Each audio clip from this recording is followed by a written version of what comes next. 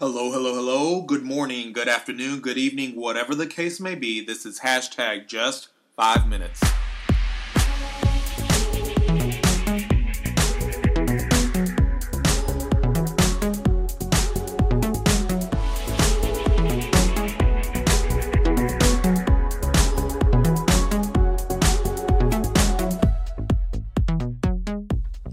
Hello, my name is Jesse, and this is hashtag just 5 minutes, short daily encouragements from the Word of God. And today we're going to do 4 things: read the Word, think about it, talk to God about it, and act on it.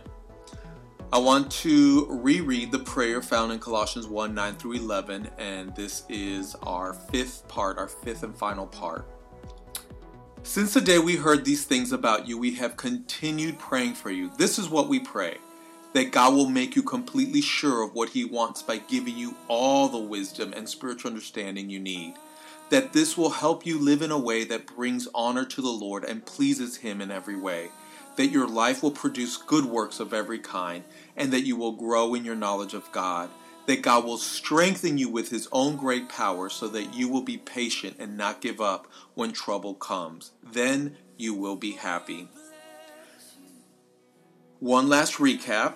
First, the first part of the prayer is asking for wisdom so that we can be confident in what God has for us to do, which leads to the second part of the prayer, which says that the wisdom and confidence leads to honoring and pleasing Him. And the third part takes it further: we please Him by being productive. And the fourth part says that we will grow in the knowledge of Him. And this last fifth part says we learn to pray that God will strengthen us with His own great power so that we will be patient and not give up when trouble comes. Logically speaking, humanly speaking, earthly wisdom says, it leads me to think that the only reason God will make me stronger is to do impossible feats of strength, to help millions out, to outdo the enemy, to win the spiritual warfare. However, here, the prayer asks God to strengthen us so that we can be patient, so that we can endure, so that we can persevere, so that we won't give up when things get difficult, when trouble comes our way. Strength to endure. I like that.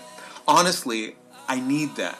I need God's strength to see things through, to not give up in tough times. I need God's strength in order to finish whatever I'm going through. If it wasn't for God's strength, I would have given up a long time ago. But His strength, His power, His fullness, which interestingly enough, in the next chapter of Colossians 2, 9 through 10, says that all of God lives in Christ fully, even in His life on earth. And because you belong to Christ, you are complete, having everything you need.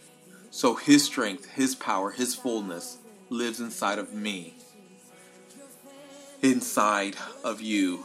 And one of the important reasons is His strength is inside of us so we can endure anything and everything.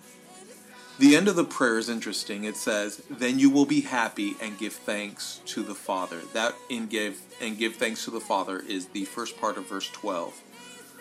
The wisdom we get so we have confidence, and the confidence we have so we can honor and please Him. And we honor and please Him by being productive and growing in Him.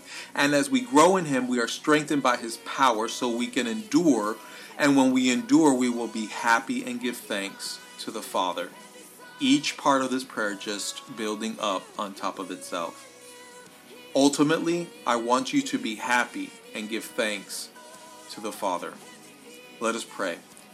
Father God, strengthen us today with your power, with your fullness, so that we can persevere, endure, so that we won't give up when trouble comes. And then we will be happy and give thanks to you. In Jesus' name we pray. Amen.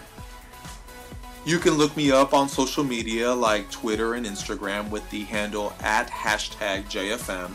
That's the word hashtag spelled out, then the letters JFM. And I just ask you to leave a comment or review. And now, go have a great day.